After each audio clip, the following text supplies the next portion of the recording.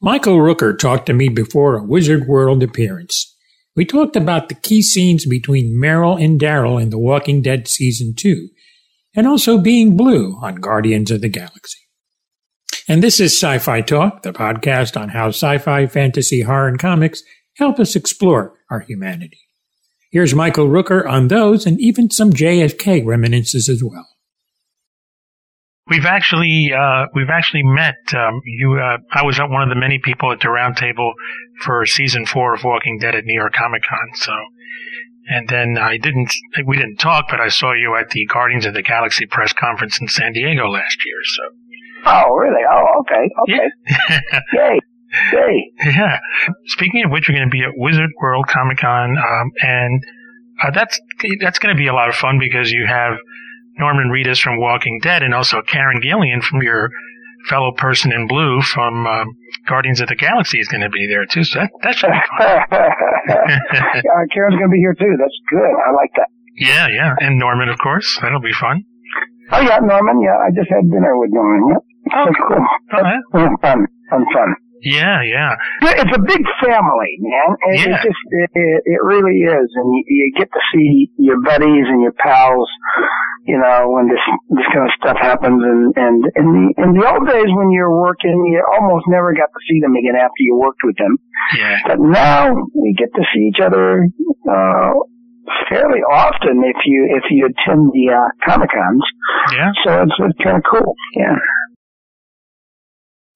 More with Michael Rooker in just a moment.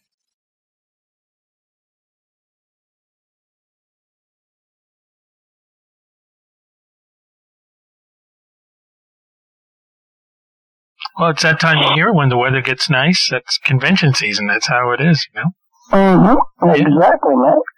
I know you can't say much about Guardians, because it's, you guys haven't done the press yet and all that stuff, and that'll come as we get close. And I don't like spoilers anyway, but so what was it like to work with James again after you had, of course, worked on Slither and he put you with all that gunk on you and all that stuff? What was it like to come back to him? He always seems to want to torture me in some way. It's always fun to work with him. So, and I was very, very excited and very pleased to see that he had gotten this gig.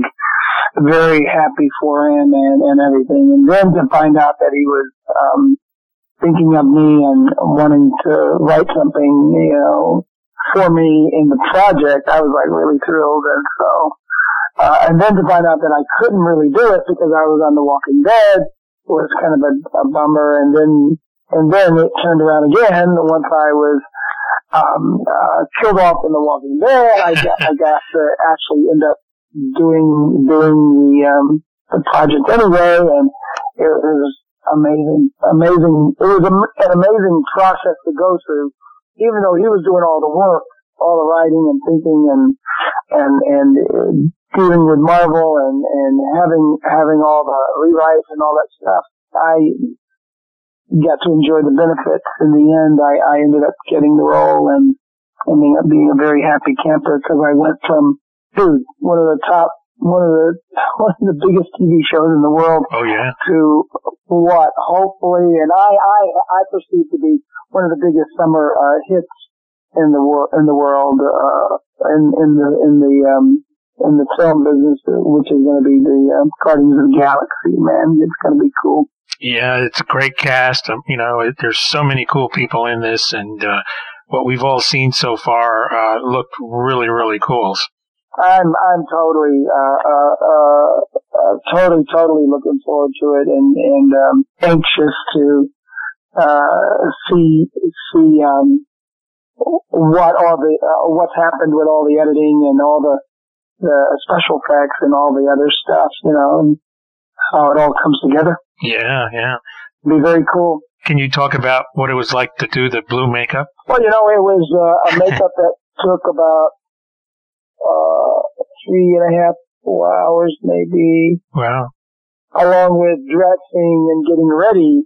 Yeah. It took about 5 hours or so to be completely camera ready. Mm-hmm. And those hours are not too uncommon when it comes to doing a James Gunn movie for me, because I did Slither, and then and that was quite a long time for makeup. That was more like 7 hours. Yeah. So this was sort of a wee bit shorter prep time, but fun, all fun, and enjoyable. Yeah, I like your coat, man. That's a really cool coat from pictures I've seen. It looks really neat. I think everybody's gonna want a coat like that. Yeah, it was really nice. It was, when you look at it, it's got all this texture and richness, and the design was very cool, and the designer was extremely cool and talented. So, man, it looks really good, and it was not a light coat. Had a very good weight to it. Yeah, it was very centering, and it felt good. It felt good to wear. And I'll tell you, speaking of The Walking Dead, man, that scene, I think people's reaction was a guy that people didn't like, and some hated.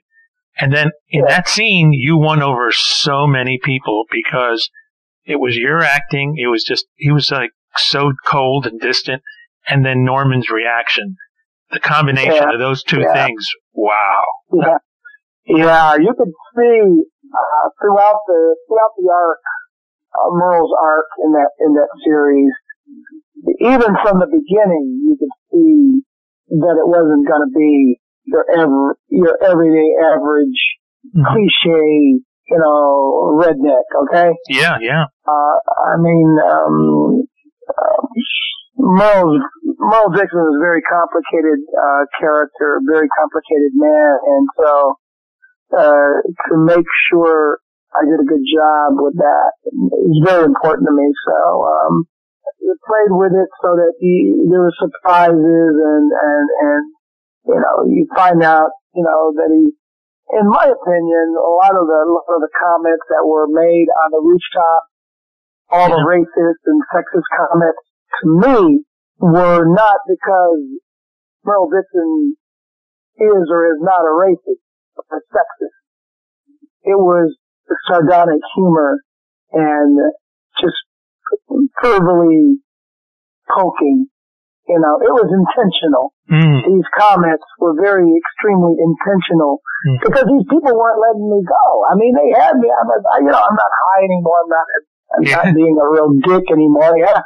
And they still were being asses. Yeah. It was like, well, you know what, dude? Basically, I'm not gonna stand up and beat you up again. I mean, come on. I already beat up 5. I don't have to beat you up again. But I'm not high anymore, and I'm okay. So, basically, why were they still keeping me cuffed? Yeah. In the first place, it was ridiculous. It was like a punishment. Keep me in the corner and cuffed to this pipe. Yeah. And so his attitude, my attitude, for all through that portion of the TV show was, the only way I can get you back is verbally. Yeah. So, and all those verbal comments I thought were quite thought out and quite very cool. Mm-hmm. And just indicated, basically, if you look at it again, it indicates exactly how intelligent this guy is, and how he can sense what bugs you and what gets on your nerves. And so he says exactly what you don't want to hear, and then you hear it and you get more upset and more upset. Mm-hmm. It's not doing his cause any justice. I mean, it's not making him get on it. You come over there and uncuff him any sooner. But those comments, I think, are his way of getting back. It was at these people who were like, keeping him under lock and key there. So, and of course, nobody even thought ever in a million years they'd leave me there. And it wasn't even intentional. I mean, they were coming back to uncuff me, but it just so happens that someone with two left feet were,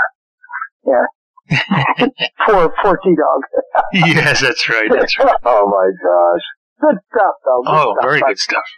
There was one sequence in the second season where Merle wasn't really there. He was in Daryl's head. And, Daryl was injured. He lost a little bit of blood. He was trying to climb up that hill. And there is Merle in a combination of encouraging him, taunting him. I thought the acting between both of you really surpassed, the zombie Walking Dead series. I thought it was just really good. Two brothers, really going at it. Yeah. Oh, yes. Of course. Yeah. I see what you mean. And it's so true. I mean, it was such it was a great little sequence, a written sequence, and then all the stuff that I put in, I just improvise, and add stuff that just sort of out of the blue, stuff like, when he's climbing, I'm taunting him, and I'm taunting him from the beginning. I'm taunting him, yeah. When he's laying down there and he doesn't want to move, and he's going to die, basically, so. His memory of his brother, what his brother was like, starts playing over in his mind, and this whole delusional thing becomes this beautiful, beautiful motivational sequence. So he's like abusing himself mentally, so he can climb up that hill. Yeah. It's great. It was great. That was a great scene. More sci-fi talk, so stay tuned. And actually what was interesting, too, towards the end in that final episode for Merle was the scene with Michonne, too, where, he does an about face, and he just comes to like a realization. And I thought that was a really good scene for him and really took him to a whole nother level. That was one of my favorite Merle moments, I guess you could say. Well, and also that was Officer Friendly's idea to take her over there anyway, and I don't think Merle even wanted to do that. Mm-hmm. And that wasn't Merle's idea. I mean, he was formulating his own idea of how to deal with this situation. The whole thing of kidnapping her, bringing her over there, trading her off that was the cop's idea, which was a bad idea to begin with. Mm. And so when he approached Merle in the prison there and giving him that, what he would like him to do is you could tell Merle was sort of like, are you serious? That's the dumbest idea in the world, Mm-hmm. But, he went ahead and went through with it, because basically nobody else would have done it. Yeah. And so he stepped up to the plate and did it. Mm-hmm. And then halfway through, sort of she doesn't want to go, he doesn't really want to take her, and so it's sort of okay, yeah. And plus, by her being with the group, makes it better, and it makes it a stronger group. Yep. So that my brother is going to have a better chance of surviving, even better chance of surviving, because she's with the group and not laying dead in front of the governor, that kind of thing. So that was great, good motivating and good interesting stuff going on in that car when I finally let her walk, Mm-hmm. So that was a cool sequence. Oh yeah. Just to kind of tap your opinion about something about Merle. Do you think he worked for the governor because he was working for him was a means to an end, but he really didn't care about what his philosophies were or what? Oh, good God, no! Merle didn't give a two cents about his philosophy. He was there's a couple of square meals a day, maybe one or two, at least one. Some booze. I mean, but you don't see it, but. Some Admiral did probably get some action there, but you don't see it in the piece. It was easy work, What can I say? I just there was no real commitment. Yeah. to the governor. Basically, the governor, the way we sort of, the backstory is that he found me along the side of the road and stuff. And yeah. So there was that history there, that there was this, I felt obligated to this cat. For that. Yeah. And, yes. I became, pretty much his right hand, his iron fist. Yes. So, that kind of thing. Yeah, that was his knife hand. Oh, yes, literally. Yeah.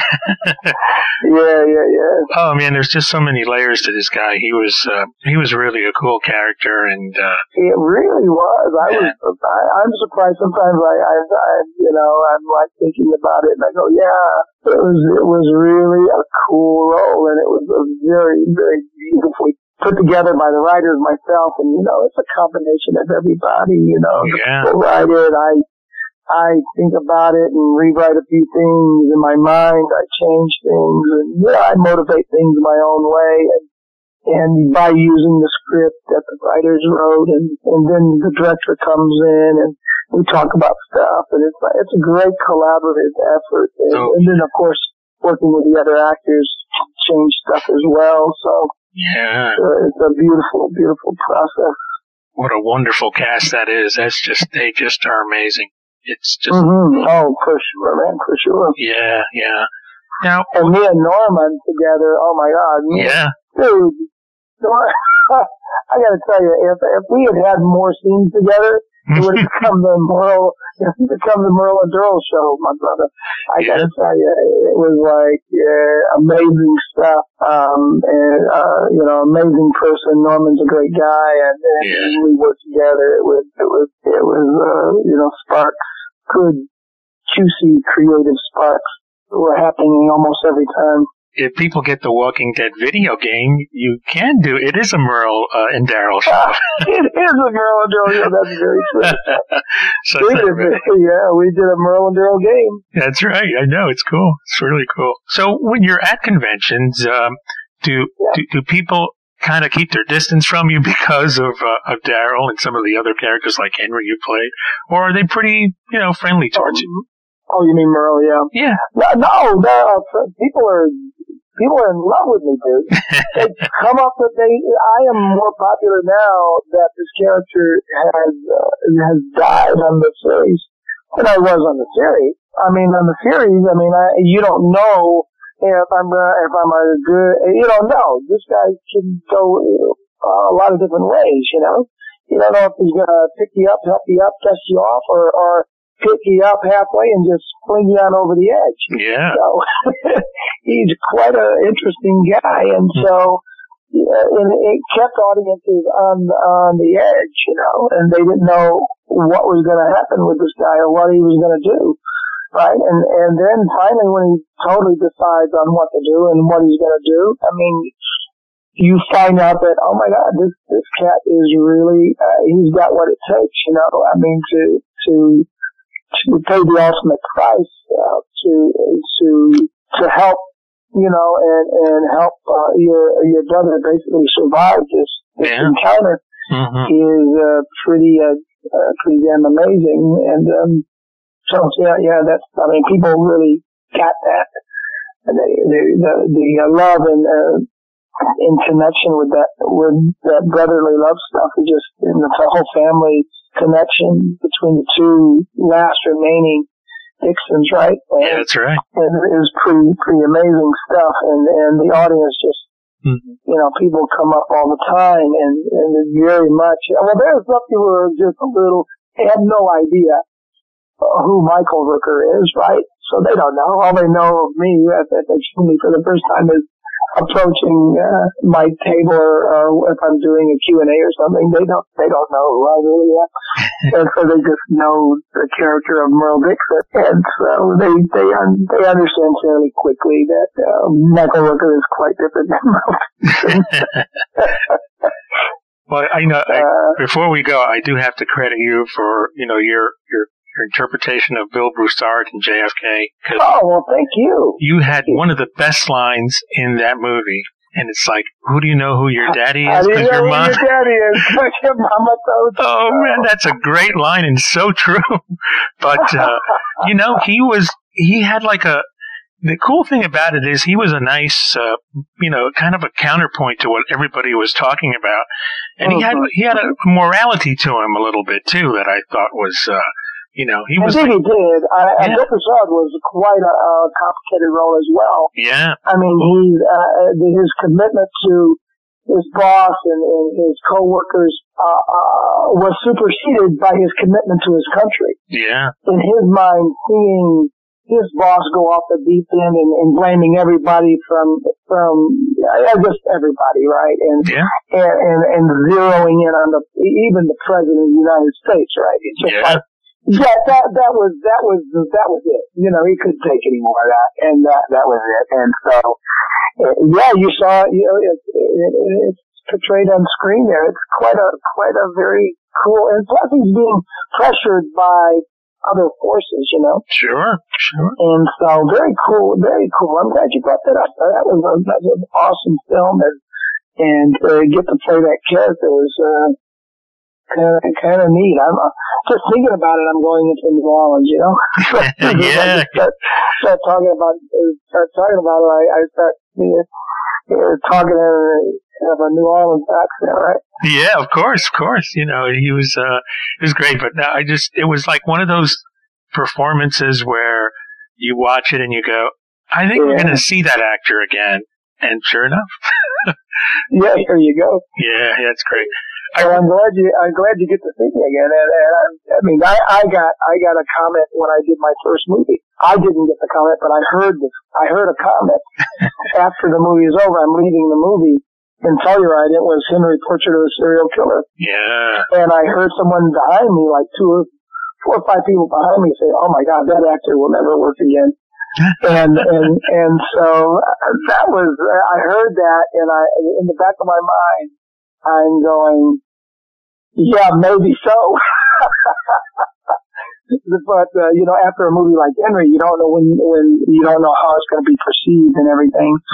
So yeah, and but also in the back of my mind, I'm going that you watch. Yeah. So I'm a very stubborn guy, and I don't give up. And I just keep going, man. That's what I do, and I love what I do. So this is not like work to me. So what I do is what keeps me creatively going. Yeah. So I dig it so much, and so. I was like, when I heard that comment, I was like, yeah, okay, we'll see, buddy. I think you got the last laugh on that. I'm sure, yeah, for sure. I mean, you're going to be probably in one of the biggest movies this summer, so I think that guy, it's like, he's like the guy who told Elvis Presley should be driving a truck, People don't know. People just, exactly. They don't know. They just don't know. They don't get it. But I really want to thank you for taking time to talk to me. I think it's going to be a fun convention this weekend, and it'll be cool to see both of you guys together too, and even Karen, both you guys together from Guardian. So you had that nice overlap, and that'll be fun. It's a great overlap. Gillian's great. She's a great gal, and getting a chance to be in another James Gunn movie. Yeah. Guardians of the Galaxy, for me was such extreme pleasure working with all the people, all the great talents. And my goodness, I can hardly wait until folks start really gearing. Oh my God, they're starting to gear up now at the Comic-Con, and it is just going to be crazy good. And it's always fun to see the inside of it and watch the audience. I enjoy maybe sitting in the back and watching the audience and how they're responding to what's on screen. Kind of cool. Yeah.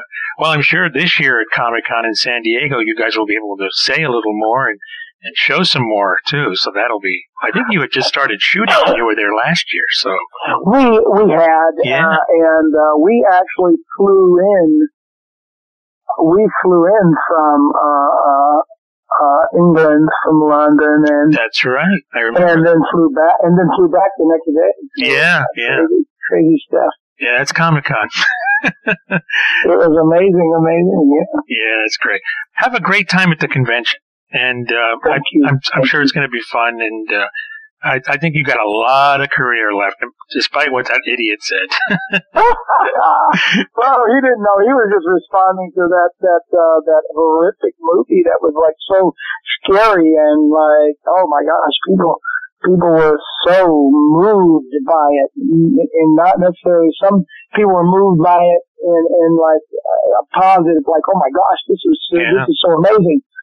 There are no cop chases. There are no. I mean, the death scenes are real. They're not like Hollywooded up. No. You know, and so people were really extremely turned on by that. And then there are people who were like, I got to get out of here. Yeah. I can't watch this anymore. And we literally 50%, if not more, of our audience got up and just walked out almost at the same time. Wow. And we, as the producers and actors and directors, and we were back in the back just silently clapping our hands like, oh my gosh, we actually made people get up and walk out. How awesome is that? You know, but that's hard to do. People generally tend to stick it out, right? Mm-hmm. But man, they got up and they boogied. They got out of there. It was great stuff. Well, I mean, it's a classic. I mean, there's just no other word for it. It really is. People are still talking about it all these years. And no, new teenagers, 17-year-olds, 16. I mean, 18. People are brand new audiences are seeing it for the first time. I've encountered several, this year, and they're saying all their friends are like they're showing it to all their friends, just like the beginning when we first did it, all those years ago. That's amazing. Amazing. Sci-Fi Talk Plus is a great podcasting gift, not only for yourself, but also for friends and family. There's over 800 episodes, commercial-free, uncut, and even special programs on Dune and also the science of Mars, just to name a few. And even special series, too. The best part, it's free. Click on the link in the show notes for that free lifetime access. This is Tony Tolato.